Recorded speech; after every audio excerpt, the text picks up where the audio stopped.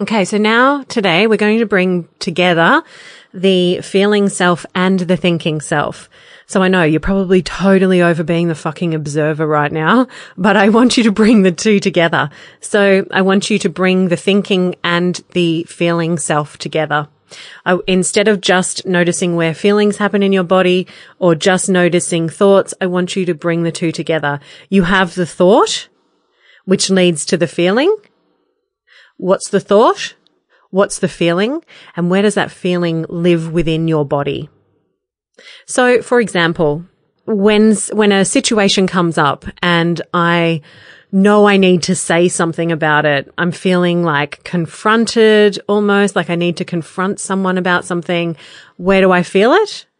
My throat. My throat, because I need to express myself. And my throat is all about expression. You know, when I spoke a few days ago about my depression and the suppression of emotions, and it suppressed all the way up to my throat. That's where I felt it. I felt it like this big bubble in my throat.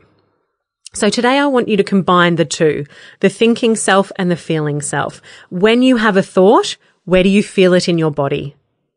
Thought, feeling. Thought, feeling.